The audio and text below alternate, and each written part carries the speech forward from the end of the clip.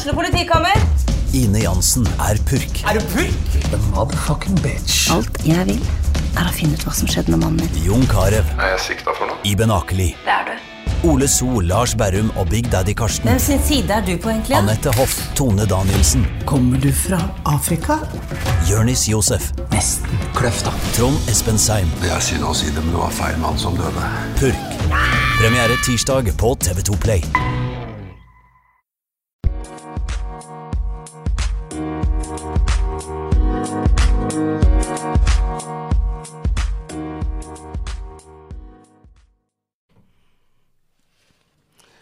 I OA-podden så møter vi førstekandidatene før stortingsvalget 13. september. Og i dag så skal vi få bli bedre kjent med Rødt og KrF sine representanter.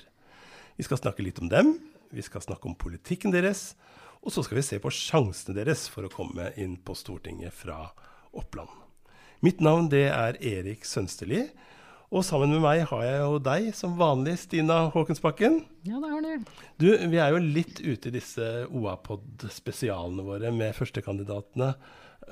Bare en bitteliten fot i bakken. Det noe du husker spesielt fra disse første møtene vi har hatt? Ja, det synes jeg jo. Det alltid spennende å høre litt av folk driver med utenom politikken. Men i studio her så synes jeg jo det var interessant når Venstres Stine Hansen møtte, vel lov å si klimaskeptiker, Carl I. Hagen. Ja, jeg tror du har dekning for det. Han sier jo selv at han tar et oppgjør med klimahysteriet og klimareligionen. Så det var litt interessant av de to. Jeg enig med deg. Og så synes jeg det var morsomt å høre Rigmor Aasruds måte å komme inn i politikken på, og hva som vekte hennes engasjement. Og så har jeg et bilde at hun fortalte at hun var strekspiller, og treneren sa hun var knallhard i forsvar. Og det tror jeg på. Hun jo en arbeidshest, og det jo ofte strekspillere i håndball. Ja, da fikk jeg avslørt at jeg interessert i håndball. Men det ikke oss dette skal handle om, og de vi har hatt i studio. I dag så skal vi si velkommen til deg, Charlotte Veland Hoven fra Kristelig Folkeparti. Tusen takk.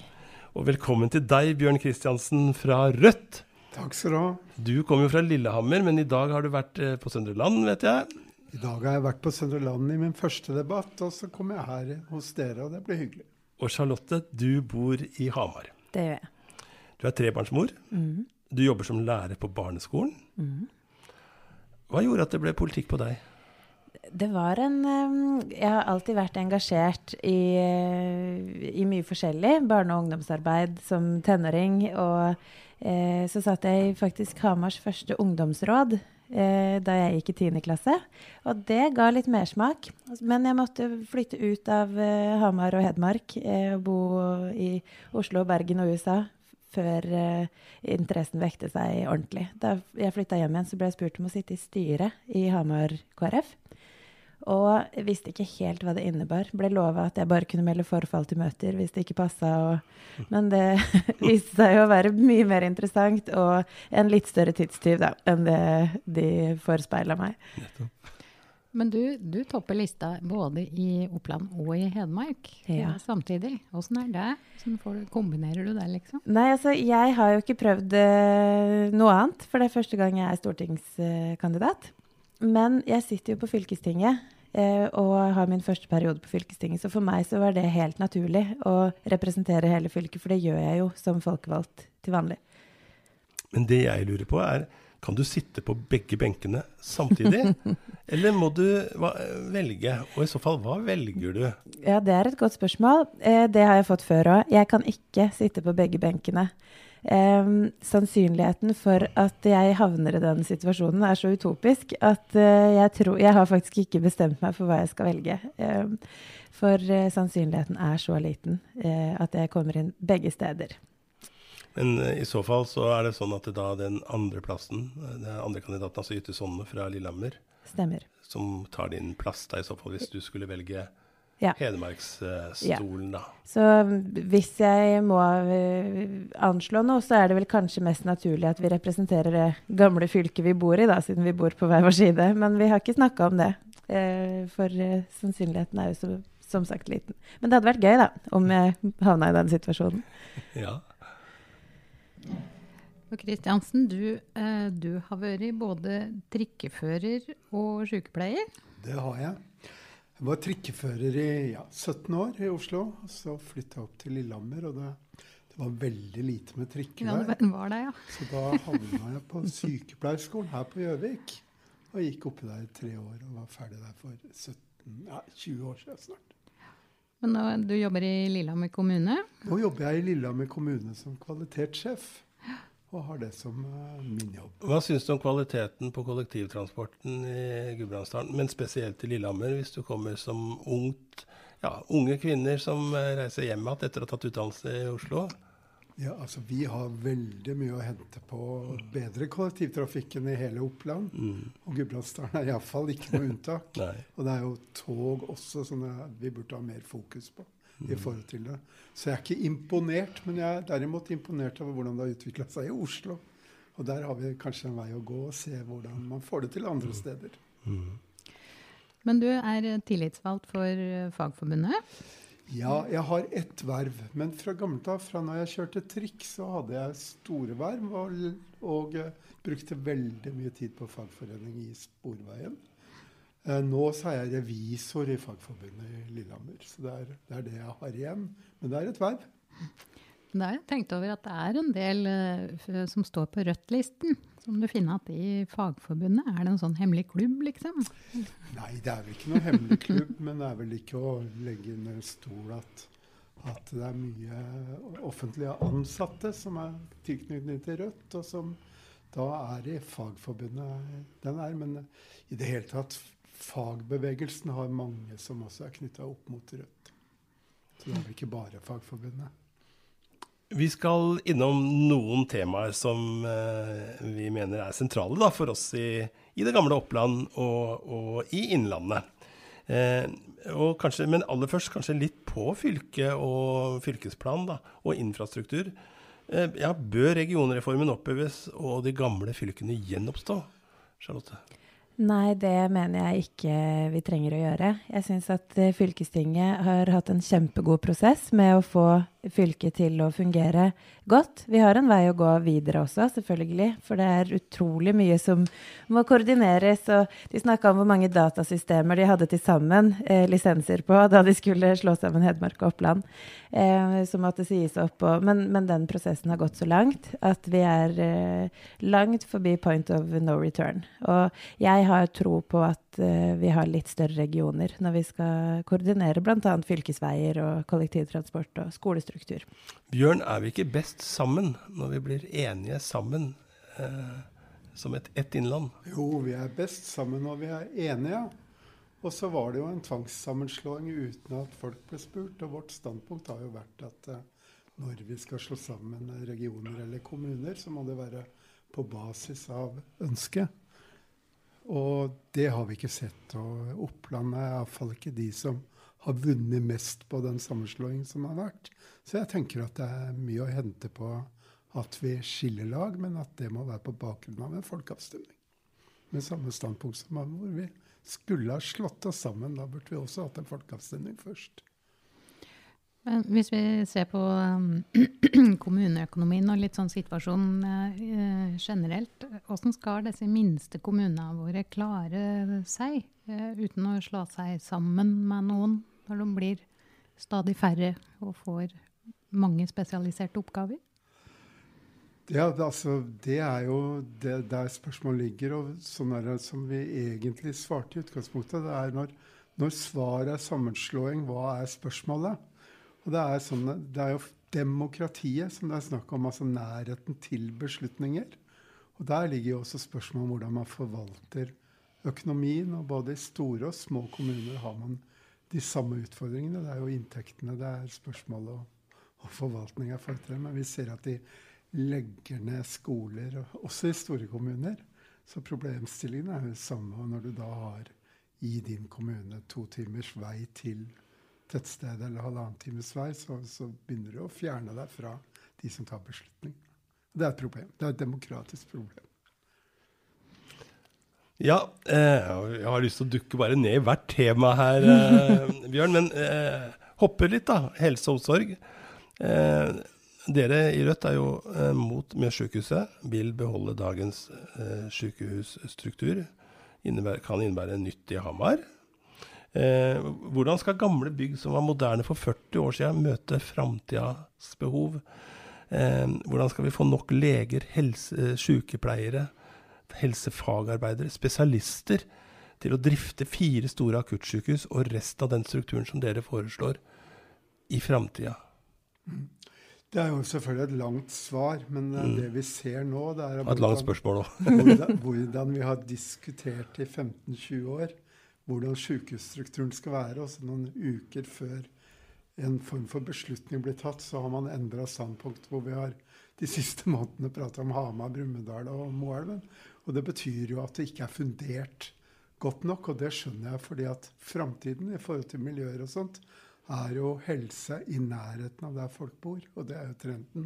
Og der har vi den teknologiske biten, og så det veldig mulig å forvalte det fagmiljøene på andre måter enn at de må være samlet I et sted. Jeg har vært å overveie, jeg sykepleier, som dere sa innledningsvis, og jeg har overveid en prostataoperasjon hvor operatøren satt I Chicago, og gjorde det per nett, og så hadde du selvfølgelig sikkerheten ivaretatt rundt pasienten.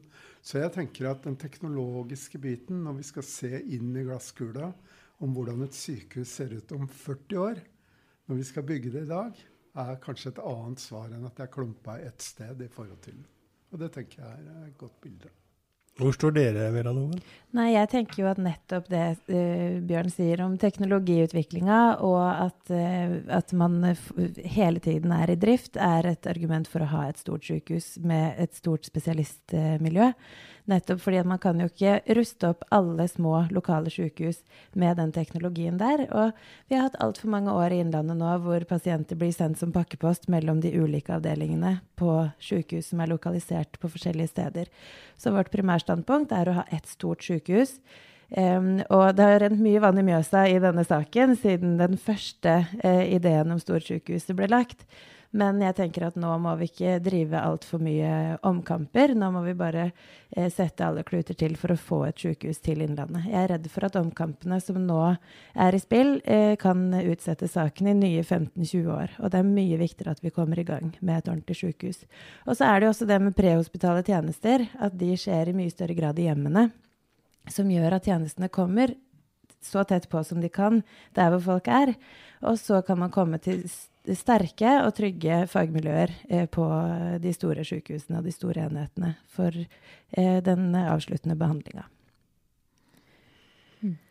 Men jeg føler at vi I denne sykehussaken så prater det så det står på hver sin tue da, på en måte med veldig forskjellige utgangspunkt, føler jeg. Hva tenker dere et sykehus I dag? Tror du folk vet hva som når vi prater om sykehuset mitt? Tror du de tenker på den akutte biten, eller vet om hva som på sykehuset sitt? Nå kommer det jo en ny runde med funksjonsfordeling og samling. Det nok litt varierende om folk vet det. Jeg vet I hvert fall at det viktigste for meg, for min del, at jeg vet at det kvalifiserte folk på det sykehuset jeg skal benytte meg av. Men de siste gangene jeg har trengt en tjeneste på et sykehus, så har det vært I Gjøvik og I Elverum, og ikke på Hamar. Og så må vi jo selvfølgelig holde I mente I den utredningen som kommer, konseptutredningsfasen, både miljø og rekruttering. Og det jo grunnen til at mitt primærstandpunkt ikke nødvendigvis var Moelven. Men jeg holder ikke fast ved noen annen lokalisering nå. Nå det viktigste at det sykehuset blir bygd, og at folk får et endelig forestilling av hva et sykehus og hvilke tjenester som bor der. Fortsatt helse, men litt videre. I Vestre Toten så klarer ikke kommunen å gi helseforsvarlig hjelp til innbyggerne sine. Det et faktum her vi sitter nå.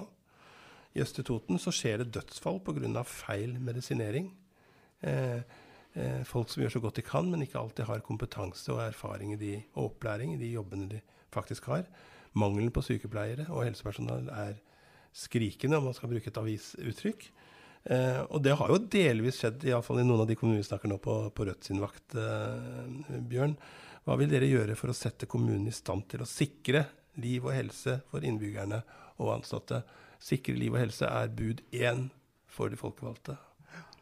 Den gangen, I 2001, når Stoltenberg-regjeringen vedtok eller satte I gang helseforetaksmodellen, så skapte de også et bilde om at helse var butikk.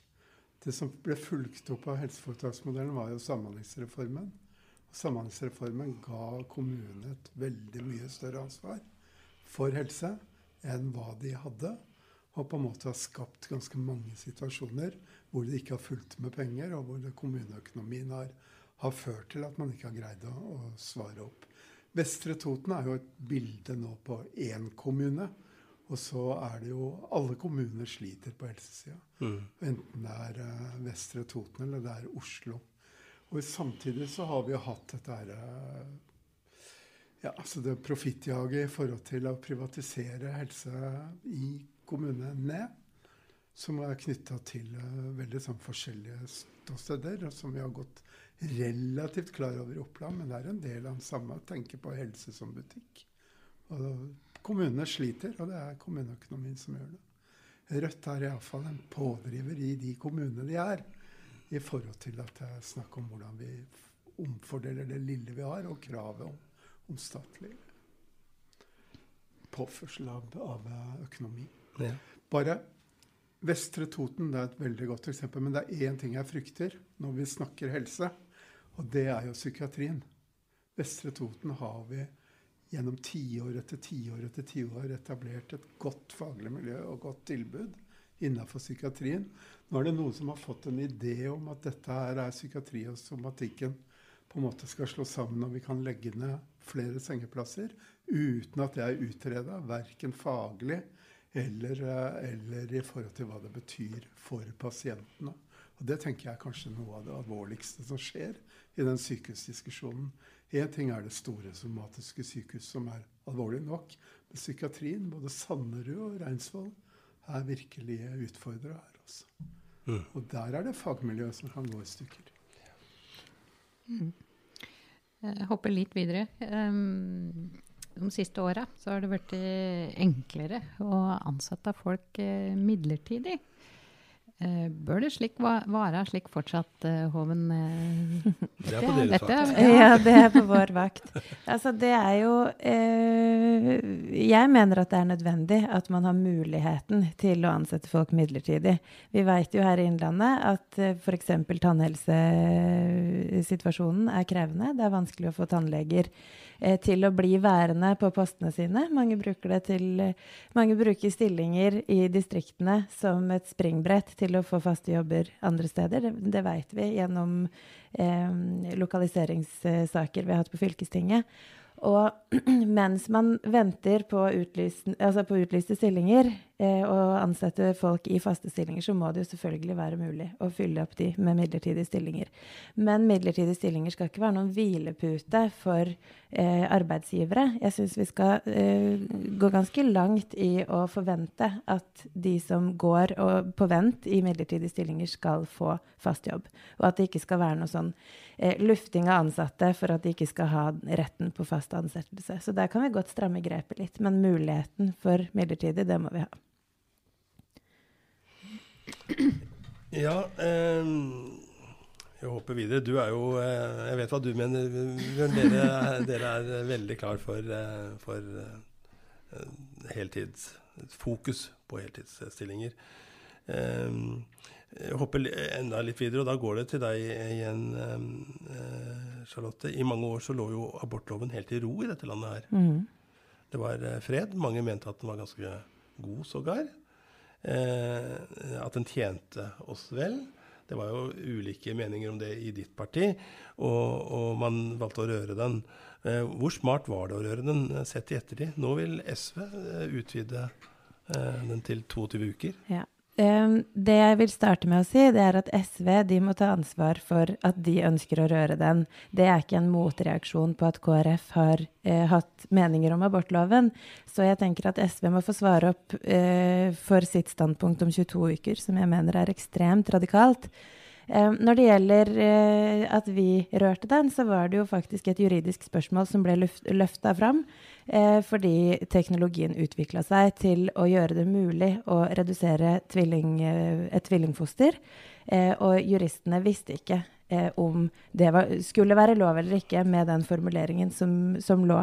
Og da måtte den løftes opp, og det fikk KrF skyld for at vi ville gjøre. Og vi gjorde det også, og mente at det ikke burde være lov å redusere et tvillingfoster. Men det var jo allikevel nødvendig av en presisering nettopp fordi teknologien utvikler seg stadig vekk. Rødt mener vel dere på, hvor mange uker det på dere? Nei, vi ligger på det SV ligger på i forhold til det, og det dreier seg om jo kvinns rett til selvråderett over kropp, men ikke minst det å bli kvitt disse nemndene i forhold til at man bestemmer over egen kropp. Her vi tydelige ytterpunkter i studioet her. Hva tenker du om selvbestemt abort, Hoven? Du for det?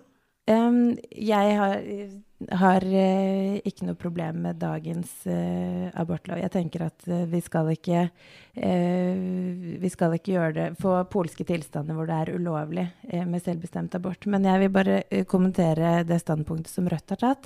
Jordmorforeningen, de har gjort en undersøkelse blant jordmødre som sier at over halvparten av jordmødrene vil reservere seg mot aborter opp til uke 22, nettopp fordi de vil bli satt i en situasjon der de kan i ytterste konsekvens stå og redde et født barn som født i uke 23 i det ene rommet, og så aborterer de et foster selvbestemt på det andre rommet. Og det en situasjon som Jordmorforeningen advarer kraftig mot, og hvor det mange som ikke ønsker det av fagmiljøene. Kontantstøtte. Ja, det kan vi gjerne snakke om. Ja. Det var jo en hjertesak for ditt parti. Hvorfor har ikke den gått ut av tida, tenker du, hvis vi ser på deg som mener at den ikke fremmer integrering og holder kvinner hjemme? Jeg synes jo at det en ganske tabloid formulering, da, at det holder kvinner hjemme, for jeg kjenner ikke den eneste mor eller far som benytter seg av kontantstøtte som føler at de må det, men det familier som ønsker det, og som har situasjoner der permisjonsordningen de opplever at det ikke har vært lenge nok hjemme, barn som ikke klare, og mødre gjerne som ikke klare. Min mann tok ut kontantstøtte fordi jeg studerte, så det ikke alltid mødrene heller. Og dette med integrering, det klart at vi skal ha god politikk for integrering. Det ganske mye som tyder på at de mødrene som vi snakker om her, at de ikke vil nødvendigvis komme automatisk ut i jobb bare fordi kontantstøtten forsvinner. Og så må vi huske at det snakk om 1 år fra man 1 til man 2 år. Så det ikke sånn at man gjør et kraftig svekkelse av arbeidslinja, sånn som Rødt og Arbeiderpartiet og SV vil ha det til. Da. Synes du kontantstøtteordningen har fungert? Jeg synes den fungerer. Og det jo en undersøkelse nylig som viser at over halvparten av Norges befolkning vil ha den, mens da åpenbart et stort flertall av politikere ikke vil ha den. Så her synes jeg jo at politikerne må bli litt flinkere til å lytte til befolkningen. Bjørn Kristiansen, det ingen tvil om at dere ønsker å avvikle den ordningen. Vi ønsker å avvikle den ordningen, og begrunnelsen har dere jo stilt i spørsmålet. Nemlig at den har fungert fordi at det for mange som hjemme, og det går utover da den integreringen og den deltagelsen i samfunnet som vi ønsker skal. Men hva tenker du om denne muligheten for valgfrihet som KrF helst fra og de borgerlige og sentrumspartiene var opptatt av når den ble innført? Men man drar ofte i sånne anledninger fram dette med valgfrihet, og så spørsmål for hvem i forhold til det. Jeg tenker jo at det en del barn som hadde hatt veldig godt av å gå i barnehage, og det har vi fulgt opp med at barnehagen burde være gratis også. Kan jeg bare kommentere det? Fordi at jeg har jo 3 barn selv, og kjenner mange barn. Og det året fra barna 1 til 2 år, så vet vi jo at særlig ved innkjøring i barnehage, så øker stressnivået hos barna. Og det jo sånn at barna har en primærkontakt frem til de 20 måneder, og det ofte en av foreldrene. Og leken og språkutviklingen selvfølgelig viktig, men den jo viktigere fra barna 2 år. Fra de 1 til de 2, så det parallellek som foregår i barnehagen. Og jeg sier ikke at barn ikke det bra i barnehagen. Noen av mine barn har vært i barnehagen fra de var 1 år, og et av de har hatt kontantstøtte. Og jeg kan ikke si at jeg merker noen sånn markant forskjell på de barna som har vært i barnehagen fra det barnet som ikke var det første året. Det understreker på mange måter det jeg sier, altså ressurssterke foreldre som har muligheten til å velge, og kan dra nytte av det, men det jo ikke det vi snakker om. Vi snakker om bruk av samfunnets midler og hva som samfunnet mest tjent med. Ja, men hvis man skal snakke om ressurser da, så vet vi at hvis vi fjerner kontantstøtten, så vil 3000 barn havne under fattigdomsgrensa, bare ved det pennestrøket av at kontantstøtten fjernes. Og da snakker vi ikke om valgfrihet lenger. Da snakker vi om et kraftig inngripen i familiers økonomi. Men det innebærer at kontantstøtten da et bidrag i forhold til at man skal være hjemme, da, og ikke ut i arbeid. Ja, vi vet at mange av de familiene ikke kommer ut i arbeid, også etter at kontantstøttebetalingen utgår, når barna har blitt 2 år. Ok, hvis det var kontantstøtten, så kan vi gå til SFO. Regjeringen har jo fått litt kritikk for å øke forskjeller mellom folk, men dere sier de vil verne om familien. Men hvorfor skal ikke SFO være gratis, sånn som mange partier på venstresiden vil?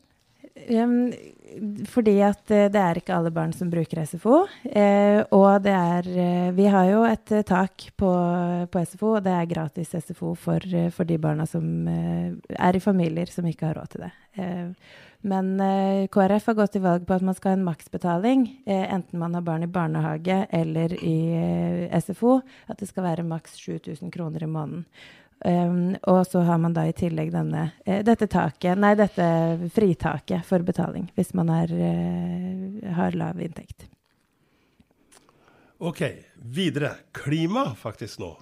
Bjørn Kristiansen, hvordan skal Raufoss-industrien, en motor i innlandssamfunnet, overleve med Rødt og sin klimapolitikk? Og store CO2-avgifter og det hele som det har vært litt debatt om. Jeg jo overbevist om at det nettopp det fokuset på klima som gjør at de vil overleve, hvis man på en måte tar den grønne skiftet på alvor. Og det går jo på at man må jo bort fra utslipp, og da blir man jo også bort fra avgiftene. Men jeg veldig spent på, jeg nevnte i stad Reinsvoll i forhold til Vesterålen, men jeg veldig spent på næringsparken og denne omstillingen. Og i det så ligger det spørsmålet om transporten, for det masse eksportindustri på Vestre Toten hvor man skal transportere. I dag har du en riksvei 4 som ikke svarer opp til de forventningene vi burde ha til en moderne eksportindustri. Og hvis vi da i tillegg tar jernbanen, på Gjøvikbanen, så det jo virkelig sånn at vi ute og kjører. Så jeg tenker at når vi snakker om den grønne omstillingen, så må vi også snakke om hvordan vi får varene vekk fra. Og der har virkelig nasjonen en utfordring som vi må svare opp. Og det virkelig viktig i den stortingsdiskusjonen eller valgkampen å få dette på plass. Som et sterkt Rødt så vi sikret både en helhetlig utbygging av riksvei 4 og gods på bane. Nei, men et sterkt Rødt vil i hvert fall sette det som fornuftig på dagsordenen, i motsetning til det ufornuftige vi nå opplever i forhold til nye veier og E6 og ødeleggelse av et verneområde oppe i Lågen, som en ganske god illustrasjon. Som vi også nå ser i Agder, Vestfold, hvor man ødelegger natur fordi man skal mest mulig vei til en billigst mulig penge. Og da må vi investere der hvor det må investeres, og det i forhold til den grønne skiftet, så tenker jeg at det mye viktigere fokus enn å ødelegge naturområder.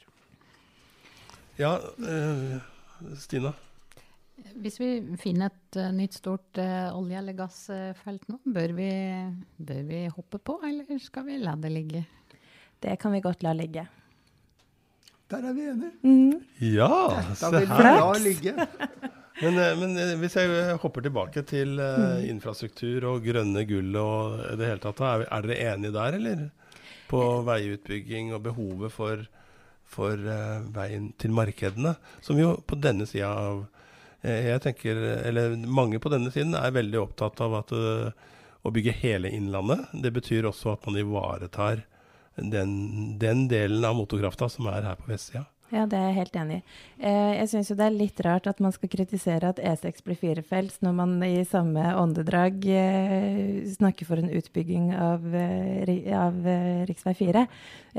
For jeg mener at begge deler nødvendig. Det stor godstransport begge veier. Og jeg vil eller KrF vil ha så mye gods på bane som mulig. At vi i Innlandet har vært hardt på i NTP-prosessen for å få flere avganger og større mulighet for gods på bane, men det klart at riksvei 4 må være brei nok og solid nok til å kunne ha den eksporttransporten.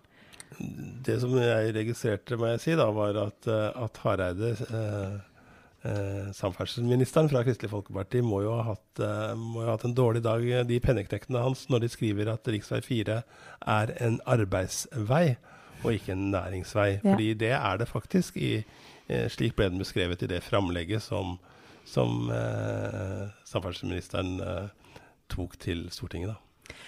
Det det, og så det jo også Hareide som samferdselsminister som har stanset dobbeltsporet fra Hamar. Så jeg tenker at vi har en ganske stor utfordring i forhold til å få det samferdselsbildet opp.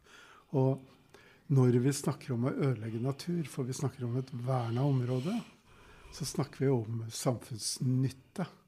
Vi hadde Åkervika ved Hamar, hvor man ikke fikk lov til å bygge ut på grunn av vernet, og da endret man rett og slett verneregelen. Mens nå opplever vi jo i Lågen at man vil bygge en 4-felts motorvei i 110 kilometer i timen, som ikke noe trafikkforankret, det ikke økonomisk forankret, og det sånn at det trafikkmessig også sånn at du kan stille spørsmål med samfunnsnytte, for vi snakker om 2 minutter. Hva tenker du om det? Jeg tenker at vi vet hva flaskehalser gjør på store motorveier, og hvordan hvis man sluser inn ett felt når det trafikkulykker på E6, så ser vi hva som skjer med trafikkorken. Så jeg helt enig i at vi skal verne natur, og at vi skal strekke oss langt i å gjøre det. Nå går det 4-felts gjennom Åkersvika i Hamar, og nå ser det ut til at det kommer til å skje her også. Og det klart at det ikke heldig. Helst skulle traseene gått andre steder, men E6 går der da, og da det vel sånn det nødt til å bli. Men jeg helt enig med Bjørn Kristiansen i at vi skal ha høyt naturvern når vi skal utvikle fremtidige prosjekter. Men vil du da oppheve vernesona i Lågen? Nei, og det rett og slett fordi at vi ser hva som skjer med den trafikkflyten, og hvordan det utvikler seg der. Når man hvis man har 4-felts i lange strekninger og så smaler inn. Men tog, hvis vi skal tenke klimavennlig og disse tingene, og vi for trafikk på bane og gods på bane, og på andre siden så venter de på Intercity, mens han være den som vil jobbe for å få dette toget over Mjøsa? Ja, det jobber vi for hele tiden. Og så det jo sånn at for hvert minutt Dovrebanen går raskere, og jo flere avganger man får, så vil jo det forankre seg oppover Dovrebanen. Og det ligger jo inne i NTP, i hvert fall lengre kryssningsspor og optimalisering imellom byene. Og hvis man skal snakke om økonomi da, og samfunnsøkonomi, så jeg skulle aller helst selvfølgelig hatt dobbeltspor hele veien, men det ikke så mye tid å tape på å optimalisere mellom byene. Det koster mye, og det enormt inngripende miljømessig å bygge inne i byene. Så sånn sett så det vel kanskje ikke optimalt, men I hvert fall grunn til å ikke være veldig misfornøyd, vil jeg si da, med den løsningen som foreløpig. Nå tenkte jeg på Gjøvikbanen over Mjøsa. Ja, Gjøvikbanen, ja. Norge jo et u-land når det gjelder jernbane. Det veldig godt illustrert. Jeg flyttet til Lillehammer for 23 år siden. Og da brukte jeg 2,5 timer med bil for å komme fra Oslo til Lillehammer. Nå bruker jeg 2 timer. Toget går akkurat like sakte, og betyr at vi ellers I forhold til samfunnsutvikling, I forhold til næringer, og alt blir en sinke. For vi ser ellers I Europa at det hurtigbaner og prioriteringer av tog. Det noe man kan gjøre? Nå hadde vi nasjonal transportplan. Jeg vet ikke om den på en måte har landet helt, eller hvordan det men hvor høyt vil dere bringe det, ta dette, sett med Vestopplandssider? Fordi jeg tror at her det en utrolig kraft I at man ser at man trenger mobilitet av arbeidsfolk, tilgang til ung kompetanserik arbeidskraft fra Oslo. Da banen mangler her. Vi har en batteri, vi har masse kraft, vi har masse teknologibedrifter, vi har kompetanse.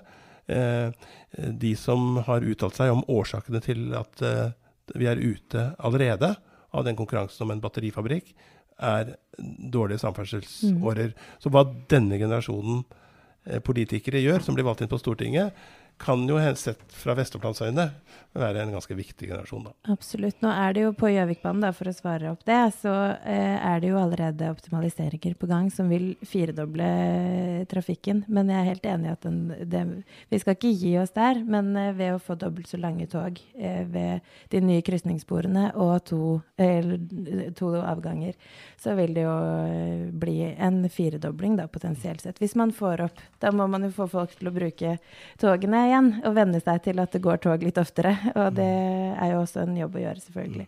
Men det helt klart, jeg skjønner godt hvis man opplever at det litt sånn opplevelse at man blir behandlet som en blindtarm når det gjelder samferdsel, og sånn skal det ikke være, for det jo kjempeviktig å knytte denne regionen enda tettere mot verden. Det noe du kan ta opp med statsråden? Ja, han har jeg snakket med om det mange ganger. Vi var jo senest på Bjørn for noen uker siden, og så på utviklingen der. Vi snakker jo om dette som kanskje ett av mange, men stort klimatiltak, hva vi gjør med samferdsel. Og Gjøvikbanen jo et veldig godt eksempel på hva man ikke har gjort med samferdsel. Hvis vi tar fugleperspektivet og ser på linja gjennom Nordmarka, holdt jeg på å si, så det en slange. Det ser ut som en slange, og det I hvert fall både I forhold til hensiktsmessighet, I forhold til rasjonalitet, og I forhold til hastighet, så det jo umulig å få til en moderne bane som gjør at det tilfredsstiller de kravene vi sier til næring, forflytning, og så videre, og så videre. Og det en kjempejobb, og vi vil jo ha den også koblet opp mot Dovrebanen, slik at vi får to paralleller inn til på både øst- og vestsida som sikrer da dette her. Og det vil ta luven av mye av behovet for biltrafikk, og det vil også da være sånn at vi vil prioritere det framfor vei. Altså, nå tar man vei først, og så får vi se hvordan det går med jernbanen. Det burde være omvendt. Hvor mye koster det? Det noen som har regnet på det? For å få koble dette sammen? Jeg hører det flere som vil og gjerne. Ja, jeg vet at det spørsmålet hvor mye koster det, og så kan du ta to ting på det. Ja, hvis vi hadde bygd det på 70-tallet, så hadde det I hvert fall kostet mindre enn hva det gjør nå. Samtidig som at hvis du sier, eller stiller spørsmål hva koster det å ikke gjøre det, så det også et sånt regnestykke som det ikke alltid Transportøkonomisk institutt like god I å produsere de regnestykkene. Jeg vet bare når man bygde Bergensbanen, så var det gudskjelov ingen som stilte det spørsmålet der. Over 3 nasjonalbudsjett eller noe sånt. Jeg tror vi har en liten mix av spørsmål, kanskje akkurat nå når vi begynner å nærme oss sluttfasen, men jeg litt spent på, jeg var på konsert akkurat nå nylig med Orkester Innlandet, som jo et strykerorkester, og så hvis vi beger oss inn på litt kultur da, dere har jo vært støttet opp om det har i programmet både om Teater Innlandet og filmen og Musikk Innlandet. Hva er det med, du jo bare én da i så fall hvis du kommer inn, men bør man sikre Musikk Innlandet og Orkester Innlandet en plass på statsbudsjettet så vi får et symfoniorkester mellom Trondheim og Oslo? Ja, jeg mener det, og jeg mener at Innlandet har noen kulturaktører som unike, og som man bør ta vare på. Så jeg spiller inn de som i hvert fall kontakter meg, og de jeg klar over, når jeg har sjansen inn til statsbudsjettet allerede, og kommer jeg på Stortinget, så har jeg en enda sterkere mulighet til det. Det vil forbause meg veldig om vi ikke gjør det, men jeg må jo si at det et spørsmål jeg ikke har reflektert over og ikke har kunnskaper nok om, men jeg vil bli veldig forbauset om ikke det det vi gjør. I forhold til når jeg ser hva vi har støttet andre regionale ting som teater og sånt, men nettopp. Jeg tror ikke vi har noe forhold til operaen på Ringsaker heller, sånn, altså hva vi vil gjøre når vi på Stortinget, men det forbauser meg veldig om vi ikke støtter det. Kan jo si at det står ikke spesifisert i stortingsprogrammet vårt, men vi har mye om kultur i fylkesprogrammet vårt. Så. Vi har jo googlet litt grann, og det jo overalt for det, så det det mye å finne. Og jeg har sett på noen av disse valgomat da, som dere har lagt inn svar på. Og der ser jeg, Hoven, at du har sagt at du helt enig, ingen tvil, om at det bør være 2 juridiske kjønn i Norge. Og du litt enig i at vi bør slutte med konverteringsterapi. Kan du si noe om nyanser der? Ja, det kan jeg si noe om. De juridiske kjønnene, det handler om de 2 biologiske kjønnene som vi har i dag, som jeg mener at vi bør beholde. Når det gjelder konverteringsterapi, så jeg enig i regjeringens lovverk om at det ikke skal utføres på noen måte på barn. Barn skal få god veiledning når de opplever kjønnsdysfori, og at det krevende å finne ut av hva man Og det jo en diagnose som jeg anerkjenner, og en situasjon som jeg anerkjenner at det finnes. Men når det gjelder konverteringsterapi, så var den veldig ytterliggående, det forslaget som lå, hvor man også innebefattet blant annet det vi kaller for sjelesorg og forbønn, som jeg som personlig kristen vet at det mange som oppsøker sjelesorg og forbønn når de i vanskelige situasjoner.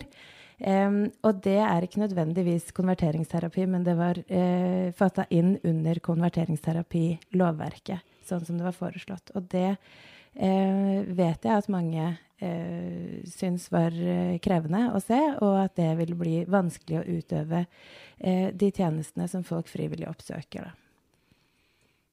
Derfor satt jeg kanskje, hva var det var? Litt enig. Litt enig. Ja. Det sikkert vært lurt å skrive en kommentar. Ja, kanskje jeg skal gå inn og gjøre det. Det ikke for sent å endre det. Nei, det sånn. Og så tenkte jeg på deg. Du der i disse her, litt enig, litt usikker, sånne ting. Men du var enten så var du helt enig, eller helt uenig, stort sett. Det var deilig å ha så klare meninger om alt. Ja, men ikke det litt grann det bildet man har av oss i Rødt, at vi ganske klare og tydelige på hva vi mener. Har du noen gode eksempler hvor du burde være i tvil? Og jeg tvil om det meste, for min del. Da. Så jeg kan kommentere det, så gikk jeg inn for det VGs valgomat du snakker om her. Og jeg svarte jo og skulle være sånn flink pike og sjekke opp mot programmet og sjekke med meg selv om jeg var enig. Så tok jeg testen når den kom noen måneder etterpå og var 63% enig med meg selv. Så da skjønte jeg at jeg hadde kanskje vært litt mer tro mot programmet enn meg, så jeg gikk inn og justerte litt da. Og da var det der veldig kategoriske, helt enig og helt uenig svarene som måtte finpusses litt på. Men jeg tenker på Rødt. Dere har et partiprogram der kommunismen nedfelt som mål. Og et partiprogram som som egentlig foreskriver da en revolusjon i kanskje et av de mest velfungerende og egalitære liberale demokratiene, om du vil. Vil noen si da. Du kommunist? Jeg kommunist. Men Rødt sitt program sier man at man sosialister, og så sier man litt om hva et sosialistisk samfunn Og så det en setning om kommunisme, og dette hva Karl Marx kaller kommunisme. Det det eneste stedet du finner kommunisme i programmet vårt. Og det der væpnede revolusjonsspørsmålet synes jeg alltid veldig like. Ja, egentlig det sånn der morsomt, fordi at det vi i en gang, eller ikke vi, men det som en gang av min bevegelse ble sagt, det var jo at væpnet revolusjon var jo på det tidspunktet hvor det vi da definerte som borgerskapet ikke ville gi fra seg makta. Jeg synes at vi har en litt sånn spesiell situasjon nå i forhold til. Jeg mener å huske for noen måneder siden i det noen kaller verdens største demokrati, var en president som ikke hadde lyst til å gå av. Og da var det jo diskutert hvilke virkemidler man måtte bruke, fordi at da var det jo et spørsmål om militærapparatet, hvilken stilling de tok, og de tok selvfølgelig riktig stilling. Men altså, da stod det og vippet litt, det var til og med noen som gikk inn i senatet og skulle ta det, men altså, da var det jo en ganske spesiell situasjon som illustrerer det som mine forgjengere en gang sa om at det ikke sikkert borgerskapet vil gi fra seg denne måten. Når du ser deg rundt i verden, Bjørn, hvor det samfunnet hvor din ideologi best kommer til uttrykk, da, slik som du kunne ønske deg å se kommunismen? Nei, altså det samfunnet jeg ønsker ser jeg ikke i forhold til hva som i verden. Altså, når du ser det blir dratt fram revolusjon i Russland i 17 og Kina i 49, men da var det jo et samfunn som endret seg fra, altså det var feudalismen man gikk til angrep på i forhold til det. Så jeg tenker at det samfunnet jo en del av vår drivkraft å kunne lage det, og det som har stått i veien for det jo kapitalismen. Og det jo på en måte der vårt problem for det den som ødelegger jordkloden, skaper urettferdighet, skaper ulikheter, som det som vi fronter i denne valgkampen. At vi Forstår du at du blir møtt med de spørsmålene, at folk litt usikre fordi, ja, men fordi du foreskriver en medisin som bringer med seg en viss form for usikkerhet før vi kommer til... Jeg forstår det godt, men jeg forstår egentlig ikke at de samme som kritisk til det, med rette, altså med det spørsmålet, hvis jeg tar det velmenende spørsmålet, opererer ikke med samme kritiske syn på kapitalismen. Altså på en klode som ikke veldig vellykket, for å si det sånn, og vi midt i en klimadiskusjon som egentlig jo denne utbyttingen av de naturressursene vi som blir ujevnt fordelt. Så det på en måte, jeg skjønner spørsmålet, og så på et eller annet tidspunkt så håper jeg at svaret kan ses i det perspektivet. Hvis vi skal prate litt til slutt om meningsmålinger og dette valget som jo faktisk nærmer seg da. Nå ser det ut som det litt om å gjøre for KrF over sperregrensa sånn totalt sett på poll of polls, men pila peker riktig vei I hvert fall. Men jeg bare lyst til å spørre deg, det var jo et stort spørsmål dette for ditt parti om de skulle gå I regjering eller ikke. Var det lurt? Ja, det var lurt. Det var behov for å gjøre noe da. Vi hadde... Du var på Ropstads side. Ja, jeg var på Ropstads side. Ja. Men det var jo Hareide som sa at nå må vi gjøre noe. Vi må gå inn I regjering enten på den ene eller den andre siden. Og vi må bli enige om hvilken side vi skal gå. Og så synes jeg det var krevende å velge. Det var en krevende prosess, helt klart. Men samtidig så ser vi at det 90% av de som valgte KrF for 4 år siden, de lojale og vurderer å stemme KrF fremdeles I dag. Og det tyder jo på at vi I hvert fall ikke har mistet så mange som mange har hevdet at vi har gjort de siste 4 årene, etter det jeg vil si tidenes heftigste stortingsperiode for KrF. Det var på tide å gjøre noe. Vi har jo vist I regjering at vi har fått gjennomslag for mye, og vi har fått mye KrF-politikk på dagsorden. Så for Innlandet var den saken som KrF kan si at dette har vi fått til for Innlandet i regjeringen?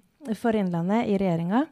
Nei, det vil jeg si fritidskort flere steder. Og vi har, vi har jo fått inn... nå det jo mer og mindre uenighet om NTP en vellykket satsning, men det jo mer vei og mer bane også i Innlandet. Og vi har hevet barnetrygden, som kjempeviktig. Og fritidskorter skal fortsette å rulles ut videre også. Ja, vi skal vel gå inn for landing, kanskje? Ja, du har du et spørsmål? Jeg bare tenkte på, Rødt må jo være kjempehappy med meningsmålingen for tiden. Ja. Ja, altså i Rødt så vi, altså en ting at vi happy, men vi har jo aldri vært i en sånn situasjon heller. Så plutselig så har vi doblet, og mer enn doblet medlemmer, og tredoblet oppslutning. Og dette har skjedd i løpet av en relativt kort tid, sånn historisk sammenheng. Så det jo første gang jeg opplever å sitte 10 dager før valget og være litt skuffet fordi at siste måling var 4,6%. Og at vi ser en sperregrense som på en måte vi kan bryte denne gangen. Og det tror jeg at det å bryte den innebærer på en måte at vi vil kunne utgjøre en ganske spennende kraft i nasjonal sammenheng fremover. Og ikke minst det at det ser veldig mye ut som valget kan endre mye av norsk politikk for lang tid fremover, hvor du har et Venstre og et KrF som ligger lavere nede i forhold til sperregrensa, og du har et miljøparti og et Rødt som kan bryte det, som kan bety ganske store og drastiske endringer. Samtidig så ser jeg at de store partiene mister sitt feste, så dette spennende. Og vi fornøyd med det og skal bruke de siste 10 dagene til å sikre at det skjer. I 2017, ved det siste stortingsvalget, så hadde altså Rødt 0,9% her i Oppland. Det har jeg i hvert fall googlet meg frem til. Det en ganske formidabel økning da, uansett. Så for nå... Det kjemper jo alle, egentlig, da, om en plass, men du ligger veldig godt an. Du har kanskje en jobb å gjøre i KrF da, for å få den plassen. Jeg bare hørte i går senest, så hørte jeg, det blir jo analysert opp og ned i mente nå, men kjernevelgeren til Rødt var kvinner i 50-åra. Da ble jeg litt sånn overrasket. Ja, jeg ble ikke overrasket over det, men jeg mente det var 35 år, men det mulig jeg tar feil her. Altså, men det var i hvert fall kvinner og i offentlige yrker. Og dette jeg ikke overrasket på i det hele tatt. Såpass godt kjenner jeg. Kjernevelgeren til Charlotte, da? Leser du det? Jeg tror det kom... Jeg måtte lage noe mat. Men du kjenner kanskje velgeren din? Ja, vi har litt ulike grupper. Vi har en mye større gruppe av kjernevelgere som i min situasjon. Mødre og fedre med små barn i barnehagealder. Og så har vi jo en kjernevelgergruppe som 50 pluss, gjerne litt konservative. Men vi har en mye bredere velgermasse enn det avisene ofte gjerne vil ha det til. Som opptatt av familiespørsmål og alderdomspolitikk. Hvorfor skal vi velge deg og det gule kristen-konservative partiet? Det fordi at jeg har jo sagt i hele valgkampen at jeg kommer til å være en kandidat for hele Innlandet. Og det mener jeg, for jeg jo det på fylkestinget også. Og hvis jeg kommer inn, så vil jeg kjempe for familienes valgfrihet. Og flere barnehageplasser, flere sykehjemsplasser, gode løsninger for eldre, og for fritidskort og økt barnetrygd. Og så har jeg en sak til som vi ikke har fått snakket om, som jeg veldig gjerne vil løfte frem. Og det at min hovedsak, det at KrF og jeg da ønsker å gjøre førsteklasse om til førskole for å få en mer lekbasert første møte med skolen. Da fikk vi inn også den. Hvorfor skal jeg stemme på Rødt i år? Det mange grunner til det. Hovedgrunnen at vi sier at vi det er ikke en ny regjering vi trenger en ny kurs. En kurs som på en måte gjør noe med skjevfordelingen som nå har utviklet seg de siste 20 årene i dette samfunnet. Og der mener jeg Rødt kan gjøre en god jobb. Når det gjelder for Oppland, så har jeg jo nevnt dette med samferdsel, industri. Men det er et tema vi ikke har vært innom, og det er distrikt-landbruk. Og der tenker jeg på en måte at det må bli et fokus, fordi at jeg opplever et Oppland som har havnet i bakevja, som definitivt ikke er på den nasjonale dagsordenen, og som det trengs da noen som med utestemme kan sette dette her på dagsordenen, og det tenker jeg Rødt kan være, fordi at vi ser siste periode. Jeg pleier av og til å ta noe, det heter vel ikke galluper, men noen undersøkelser rundt lunsjbord om man vet hvem som sitter på Stortinget for Oppland. Og det er skremmende mange som ikke vet det, og når da neste spørsmål er hvilke saker som er blitt frontet, så er det også ganske skremmende når man sitter igjen med den mest kjente saken er Olemic Thommessen og håndtering av parkeringshus. Og da tenker jeg at Rødt kan være med å spille en rolle her for å få Oppland på kartet, og det vil jeg være med på. Ja, da er vi ved veis ende. Takk til deg, Charlotte Veland Hoven fra KrF, at du kom hit til oss i dag. Takk for at jeg fikk komme. Og takk til deg, Bjørn Kristiansen fra Rødt. Takk skal du ha. Ja, nærmer jo valget seg, så vi får si som vi pleier å se. Ja, eller kanskje skal vi gjøre en ting til, Stina. Fordi 10. september så har vi tenkt å kjøre en stor kveld borte i Fjellhaven på Gjøvik, med publikum, med TV-sending. Da skal vi møte noen av våre fremste lokale politikere, som skal se kanskje det lokale i det nasjonale, forsøksvis. Og vi skal se og møte våre første kandidater. Og så blir det musikk, og så blir det litt underholdning og litt sånn et humørfylt sideblikk på politikken også. Så løp inn på Ticketmaster, hadde jeg nær sagt, og kjøp billett til det, eller følg med i OA i dagene som kommer. Men da kan vi takke til de som hørte på også. Og så, ja, da avslutter vi rett og slett.